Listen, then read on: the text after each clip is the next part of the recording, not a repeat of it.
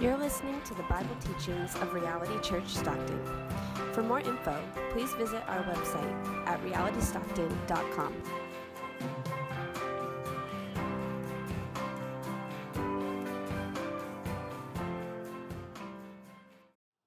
The Proverbs of Solomon, son of David, king of Israel. To know wisdom and instruction, to understand words of insight, to receive instruction in wise dealing, in righteousness, justice, and equity, to give prudence to the simple, knowledge and discretion to the youth. Let the wise hear and increase in learning, and the one who understands obtain guidance, to understand a proverb and a saying, the words of the wise and their riddles. The fear of the Lord is the beginning of knowledge. Fools despise wisdom and instruction. This is the word of the Lord. Thanks be to God. Well, today we begin our summer series. Thanks, Angie, for this beautiful artwork, by the way, in the Proverbs. Our summer series, Exploring the Proverbs. We're not going to make it through all the Proverbs here on Sunday, but again, you will in your own time. And we've titled this sermon series, Get Wisdom. Get wisdom. It's actually a phrase that's repeated multiple times throughout the Proverbs. So go ahead and turn to your neighbor and kindly tell them, get wisdom.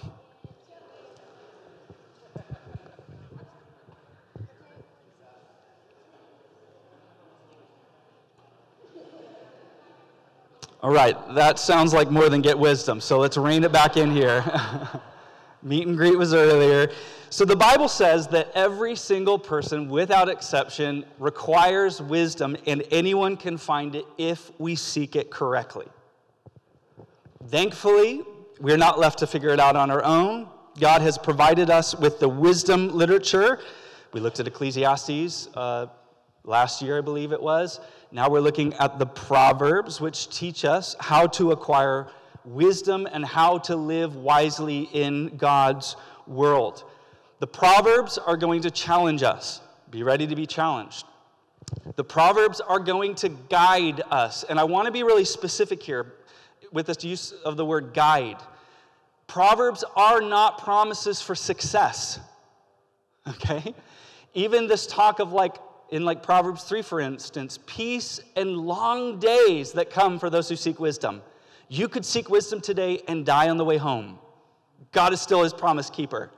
So these are not promises for success, but principles that we want to live by. This is guidance in godly wisdom. The Proverbs are going to perplex us. We're going to read something here, and then we're going to read something else over here, and you're going to be like, wait, what? That's good. That means you're doing it right. And as one commentator, Derek Kidner, put it, the Proverbs are even intended to get under your skin.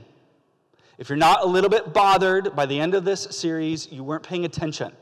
It's going to mess with you. It's going to poke at you. It's going to challenge you, and specifically, it's going to challenge us in our foolishness. Now, today, we live in the era of the master class. You ever heard of the master class? Let me read their quote here.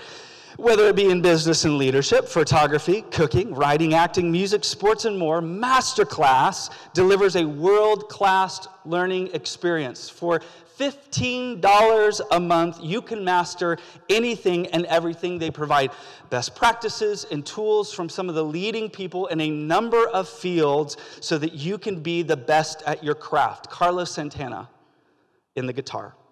Naomi Campbell in modeling. Who wants to be a model? Well, you can learn that. Samuel L. Jackson, acting, and on and on and on. Building a startup, how to be a comedian, growing in your leadership, how to become a writer, how to be a model, how to be a gardener, how to barbecue.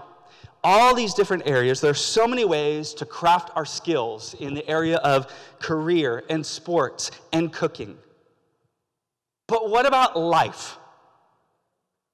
What about life? What about living well? How invested are we right now as individuals, as a church community, and as a culture in crafting the skill of living? As one theologian summarized it, Proverbs is about growing in the skill of living. What's this book about? It's about growing in the skill of living. And this is, if you will, Solomon's masterclass on living well. Verse 1, the Proverbs of Solomon, son of David, king of Israel. King Solomon, writing to, at the time, Israel's youth. Some commentators believe that it was actually particularly the royal youth, the up-and-coming future leaders and kings and nobles of Israel, but it's readily accessible to all who desire to learn. Isn't this amazing that something that was written over 2,500 years ago is still being discussed and recited today? And so many generations before us, and if God tarries, so many generations to follow will learn from these same words. And I believe, and I would urge you to listen up. Because our instructor Solomon was the wisest man in all of the land. We're told in 2 Chronicles that God appeared to Solomon and he said, "Ask what I shall give to you." Ask in a very unique way that none of us should expect of God, by the way. God essentially says, "Your wish is my command." And of all the things he could have asked for, Solomon says in 2 Chronicles, "Give me now wisdom and knowledge to go out and come in before this people. For who can govern this people of yours, which is so great?" God answered Solomon, "Because this was in your heart, and you have not asked for possessions, wealth, honor, or the life of those who hate you, and have not even asked for long life, but have asked for wisdom and knowledge for yourself, that you may govern my people over whom I've made you king. Wisdom and knowledge are granted to you. I will also give you riches, possessions, and honor, such as none of the kings had who were before you, and none after you shall have the like." What did he ask for? He asked for wisdom. Maybe a little moment to do an assessment of our prayer life. What is it that we're asking for? God is pleased with this prayer, clearly. So here's the direction for today. We're going to ask and answer 4 simple questions. What is wisdom? Why is wisdom important? Who is wisdom for? And finally, how do we become wise? So first, what is wisdom? Look with me again in verses 2 through 3. To know wisdom and instruction, to understand words of insight, to receive instruction in wise dealing, in righteousness, justice, and equity. So we are given the aim of this book. This is Solomon's hope for any reader of the Proverbs, anyone who is journeying toward wisdom. His goal for us is this: to know, to understand, to receive, to increase in learning, to increase in these character qualities of righteousness, justice, and equity. And it begins with this phrase, to know. To know. This is a very important phrase because in the Hebrew it's yada, and it's so much more than just intellectual knowledge like, oh, I know the answer to that. To know, yada, is experiential knowledge. Let me put a fine point on it. Genesis 4, verse 1, and Adam knew Eve, and she conceived and bore a son. I don't think they use this phrase anymore, but I remember growing up, people would say, oh, they knew each other in the biblical sense, you know. We know what that means. It's a kind of knowing that's hands-on. Sorry to go there. It's practical. It's applicable. I got one laugh over there on the left. It's tangible. It's relational. Right? You don't get justice and equity apart from relational wisdom. In fact, later in Proverbs, we read this in verses 20 through 21. Wisdom cries aloud in the street. In the market, she raises her voice. At the head of the noisy streets, she cries out. At the entrance of the city gates, she speaks. So Solomon describes wisdom as something that resembles street smarts much more than book smarts. The kind of knowledge that comes from the school of hard knocks. Tried and true knowledge. Knowledge that comes with some scars. Knowledge that's seen a thing or two. One commentator said, wisdom is a practical knowledge that helps one know how to act and how to speak in different situations. Wisdom entails the ability to avoid problems, man, we need to grow in that, and the skill to handle them when they present themselves. So sometimes you're going to be able to avoid problems. Other times you're not. And you're going to need wisdom for both. So secondly, why is wisdom important? Why is wisdom important? Well, one of the pesky myths that exists specifically in our time, in our generation, is this, that the more information that you acquire, the more wise that you become. The more that you learn, the wiser that you will be, and nothing could be further from the truth. Now, this is good news. As Barry Schwartz put it, the good news is that you don't need to be brilliant to be wise. You don't need a degree in this or that. You don't need a certain sort of cognitive level. You don't need to be the smartest person in the room to be wise. You don't need brilliance to be wise. The bad news, however, he says, is that without wisdom, brilliance isn't enough. It's as likely to get you into trouble and other people into trouble as anything else.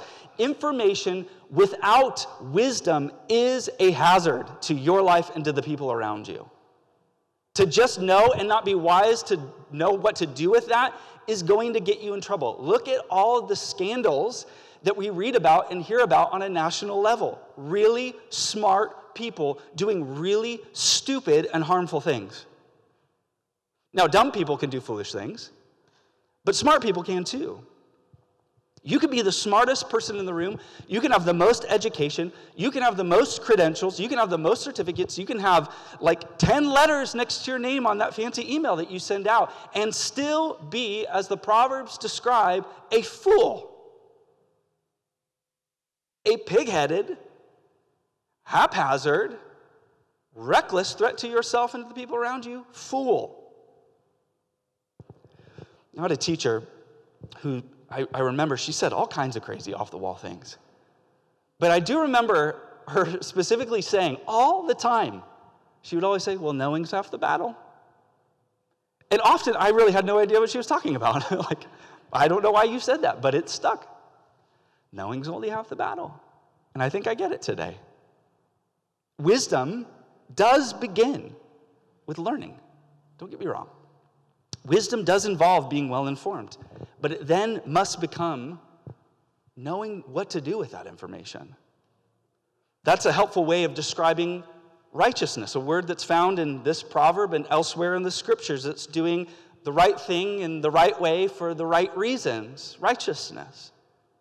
And he calls it wise dealing. I love that word, wise dealing. In other words, knowing how to deal with what you know. I have found a helpful question in asking people, what are you going to do about it? I hear statements from people all the time, and my new favorite question is, okay, what are you going to do about it? Well, I don't know. That's why I came to you. No. What are you going to do about it? The right thing can be said or done in the wrong way, and guess what happens? It just becomes the wrong thing. How many times in my life I had the clearest vision for what the right thing was, and then I screwed it up on the execution, and it was just all screwed up. I was like, okay, that was all lost. I had this amazing lesson that I was going to teach my children, and then it just came out as a mess, or I lost my temper, and then it was totally lost. I'm like, well, there goes that. Information alone is not capable of producing the character qualities that are listed here: righteousness, justice, equity. Now notice that 2 out of those 3 words are really buzzwords in our society today: justice and equity. Solomon was teaching about these things long before any of us. But I want you to notice something here. Righteousness, justice, and equity are paired together. You don't get to take 2 out and leave another. It's all or nothing. Righteousness, justice, equity. Now, we live in what is called, maybe it's not even called that anymore, but what was called the information age. We have access to unlimited information. There is no longer that sort of struggle to search to know something. I still even remember from my high school years, going to the library was the worst. The wooden drawer with the index cards, and then the librarian that would always say, well, go back and read it again. I want you to go back and try it again. Now, there's just like a split second between having a question and then knowing the answer to it. We're not being formed. We're not forming patience in the process of learning. We're not forming perseverance in the process of learning. We're not forming character in the process. In fact, with all of the new possibilities, and I am going there, with all of the new possibilities in AI and the ability to cut corners and have AI, listen up, youth, I know you're sitting right here in the hot seat right now, having AI write your paper for you, we are undermining character right now. Is technology bad? No. What we do with it bad? Yeah. And we not only are undermining character, but we are now outsourcing the steps that typically form us. We're not being formed. Well, I guess I should say, what are we being formed into? Despite access to all this information, you could make a pretty good case that we are not better off. For many of us, in fact, the more that we are informed, the more anxious that we become. The more that we know, the more depressed we are. The more that we know, the harder time we have going to sleep at night. The more that we know, the more afraid we are to go outside. The more that we know, the more we're afraid to be together in an enclosed space. The more that we know, the less that we trust people. Despite all of this information, we're not wiser. We're not wiser. In fact, what seems to be happening is the more information we acquire, without knowing how to, and I'll press this point, deal with it, how to deal with it, the more trouble we get in and the further we drift from true wisdom. Why is wisdom important? As Maria Popova put it, information is increasingly cheap and wisdom is increasingly valuable. Information is cheap. Wisdom is increasingly valuable. Wisdom is a vanishing quality that is desperately needed in an increasingly foolish world. So then, third, who is wisdom for? If this is the vision for wisdom, if it's so important, then who is wisdom for? Well, being that this is the introduction to the Proverbs, Solomon, again, he's stating things very clearly for us here. He is telling us who wisdom is intended for. Verse 4, it's intended for the simple. Verse 4, it's intended for the youth. Verse 5, it's intended for the wise. And then he does this sort of jacked up thing and intentionally tells us in verse 7 who it is not for. Wisdom is not for the fool. Solomon is not interested in throwing pearl to swine, and evidently Jesus says we shouldn't be either. So here's your permission in your life. You don't need to tolerate foolishness. You heard it here. You don't have the time, you don't have the energy, you don't have the bandwidth to abide foolishness. I don't have time for that. So who is wisdom for? You guys still with me? Okay. Wisdom, first, is for the simple. The simple. Now, at first sight, this doesn't seem like a very encouraging category. Who would, throw up their hand when I say, who here is simple? Yeah, that's me. No one wants to be considered simple. Simple means, you hear phrases like, well, don't mind them. They're a little bit simple. They're a little slow on the uptick, It means unsophisticated. It means plain. It means basic. Basic. Basic is like the biggest fear of our generation is being basic. I was listening to a podcast the other day, and there was a commercial that came on selling lawn furniture. Lawn furniture. And they asked the question, do you want your backyard to be basic? And there I am working out. I'm like, no, I don't. It stirred something deep within me. I don't want a basic backyard. I don't want to be basic. Now, simple is not the best, but it's not the worst. It can mean simple-minded. It can mean lacking wit, but it also means naive. It means impressionable. It means that you're easily influenced, which, again, the word naive, that kind of carries negative connotations, but it's actually a very neutral word. It just means that you are moldable, that you are open. And I actually think that this is a good quality, especially because the Bible describes God as the potter and us as the clay. I want to stay moldable. I want to stay moldable. And unlike the fool, who is stubborn obstinate, hard-headed, and set in their ways. Don't ever become the person that says, I'm just set in my ways. The Bible says, watch out. Watch out. The simple are open, they're flexible, they're moldable. Now, someone who is impressionable is going to easily be negatively impacted, right? Like you can start believing all kinds of crazy things. There are sometimes people that come to me and like, hey, I'm like reading this new book about Christianity and it's by like some sort of fringe author. I'm like, how about C.S. Lewis instead? Like, trusted and true. Let's go back to the basics here. Mere Christianity. So having a simple mind means that we can be caught up into some strange fringe things. And there's danger with it.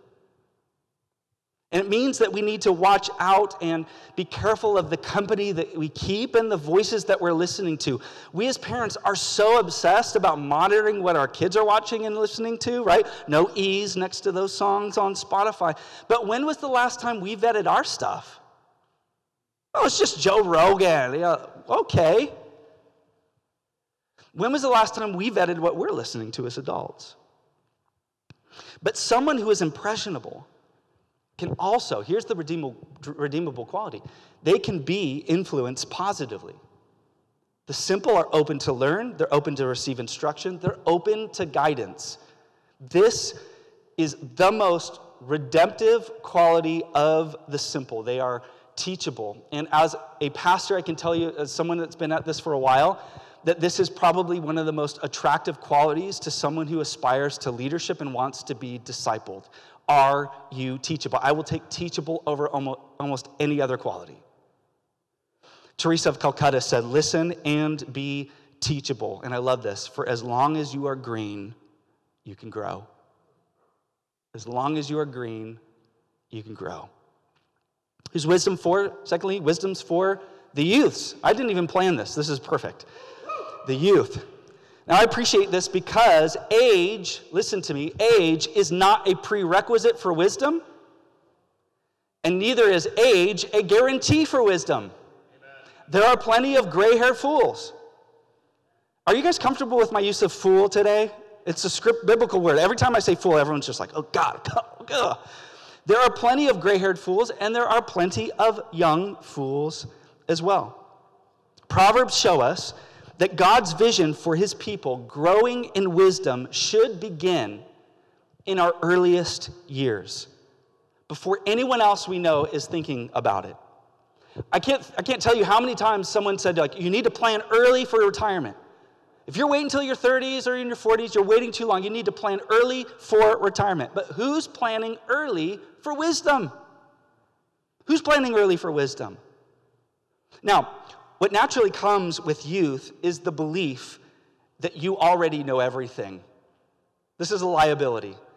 And I want to be loving as a father of youth and tell you, you don't know as much as you think you know. Like, you live in a generation where your parents are probably not going to tell you that. So I will just tell you that for you. You're not as smart as you think you are. You do not know what you think you know. And I'm telling you this from experience, the hard way. Let me give you my life journey in just a few brief statements. In my teens, I thought I knew everything. In my 20s, I was an even bigger idiot because I reinforced those beliefs thinking and doubling down, yeah, I really do know everything. Then in my 30s, I got my butt kicked.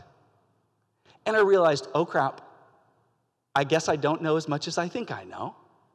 And now I've got to spend this whole decade undoing all of that pride, so hopefully one day in my 40s, I can learn maybe one or two things. That's my life journey so far. Don't make the same mistake as me. We are a young church. We're an extremely young church. Let me give you some stats.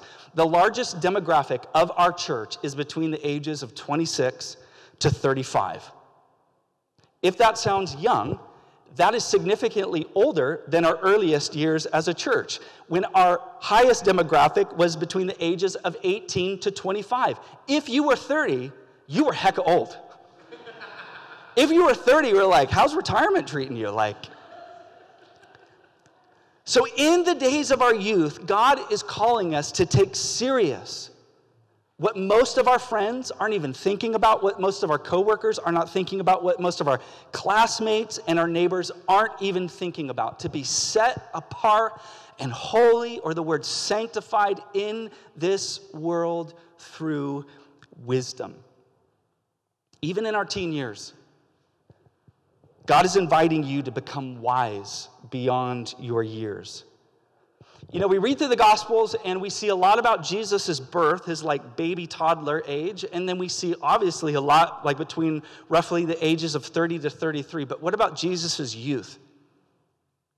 As far as I can tell, there's like one passage that briefly talks about Jesus' youth, and it's found in Luke 2, and we have this description. And the child grew and became strong, filled with what youth? Wisdom. And the favor of God was upon him. Aspire to be like Jesus in your youth. What is discipleship? It's being with Jesus. It's learning from Jesus. It's becoming like Jesus. Let's become like Jesus even in our earliest years. But this also speaks to us as parents today. Isn't it interesting how we as parents teach our children how to do all sorts of things, how to throw a ball, how to do their laundry? I'm telling you right now, parents, game changer day when you teach your kids how to do their laundry. Your life will never be the same. We teach our kids how to do laundry. We teach them how to mow the lawn. We teach them how to turn in their homework, how to write a resume, how to drive a car. But how does teaching our children to be wise fit into our parenting? How intentional are we in training up our children in biblical wisdom? For the covenantal people of God that Solomon was originally writing to, this was not a trivial thing. This was non-optional.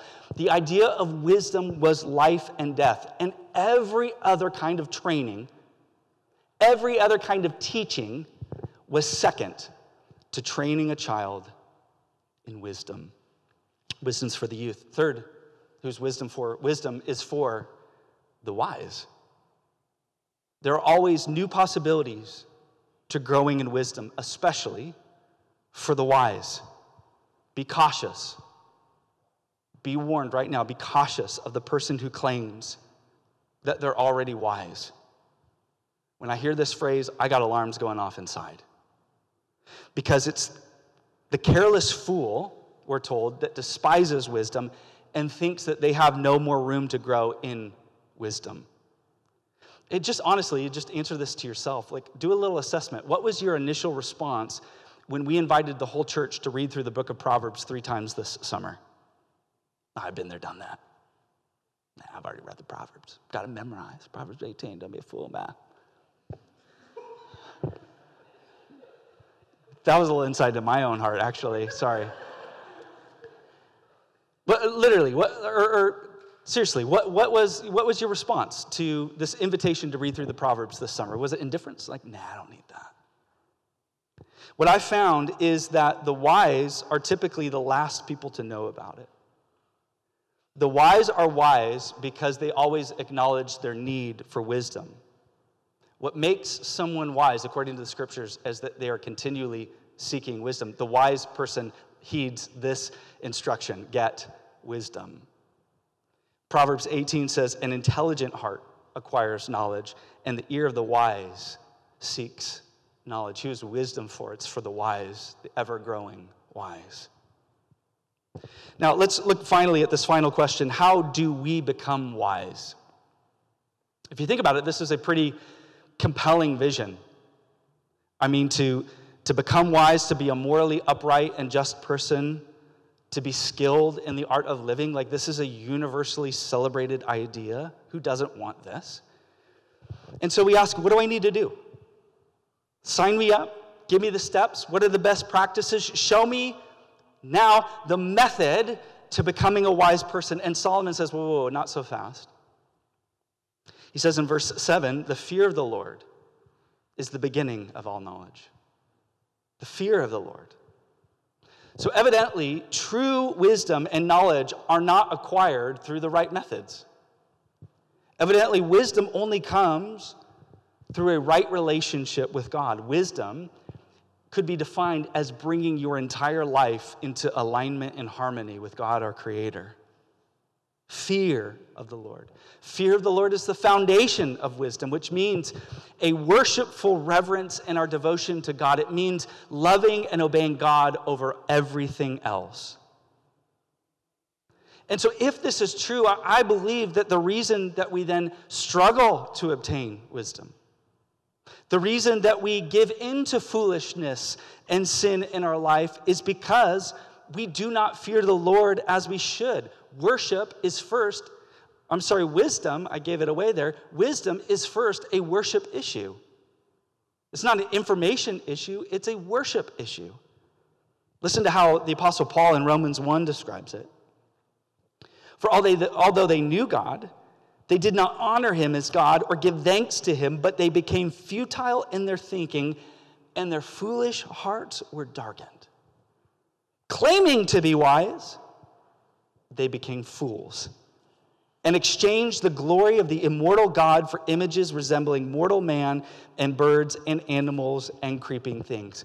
So what we see even from the very beginning, all the way back to Adam and Eve and the tree of the knowledge of good and evil, to seek knowledge and wisdom apart from God only drives us further into foolishness. Wisdom comes through a right relationship with God, and we can't even begin to understand what a right relationship with God is apart from Jesus Christ. In Matthew chapter 12, Jesus is teaching, and he begins to talk about the wisdom of Solomon, a universally beloved figure, especially in the Jewish culture. Solomon. And he's talking about how even, Solomon was so wise that even the queen of the south, known as the Queen of Sheba, traveled all these miles to come be near such wisdom and just hear it firsthand. And his listeners would have been listening. Okay, we are agreeing on this. But then Jesus says this wild thing. He makes this claim in Matthew 12 of himself, and he says, "Behold, something greater than Solomon is here." Now, who is he talking about? He's talking about himself. Jesus came to offer to us something greater than Solomon ever could. Not just words to the wise, but as John 1 would tell us, the word of God, the wisdom of God that became flesh and dwelled among us, full of grace, full of mercy, full of healing, full of forgiveness, who would die and then rose again on the third day in order to offer us new life, new hearts, new minds. Philippians, have this mind among yourselves, which is now yours in Christ Jesus, a brand new way of thinking. And all to those of us who are otherwise fools. Apart from Jesus, we are dead in our sins. Apart from Jesus, we are following the foolish course of this world. Apart from Jesus, we are stuck in our ways. Apart from Jesus, we're slaves to sin. Apart from Jesus, we are destined to foolishness. Apart from Jesus, wisdom is always going to be out of reach. Always out of reach. But the New Testament tells us this. And because of him, speaking of God, you are in Christ Jesus, who became to us wisdom from God, righteousness and sanctification and redemption. So as the Proverbs say, the fool rejects wisdom, and as the New Testament shows us, true foolishness is then to reject Jesus. The fool rejects Jesus. Godly wisdom is not something that you stumble into. Godly wisdom is not something that you earn through experience or time. Godly wisdom isn't even something that you acquire through your religious devotion. The Bible tells us that a journey to wisdom leads us directly to Christ. Colossians 2. All the riches of full assurance of understanding and the knowledge of God's mystery, which is Christ, in whom are hidden all the treasures of wisdom and knowledge. A journey for wisdom leads us directly to Jesus. Fear of the Lord is the beginning of knowledge, and it's the knowledge of God that is now revealed to us in Jesus Christ that grows us to love and obey and fear the Lord as we should. So it's the fear of the Lord through the fear of the Lord that we know Jesus, and through our knowing of Jesus, we appropriately fear the Lord.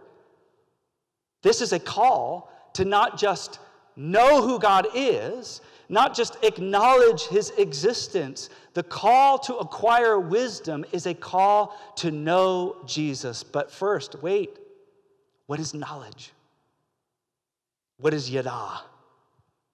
It's not intellectual knowledge. It's experiential knowledge.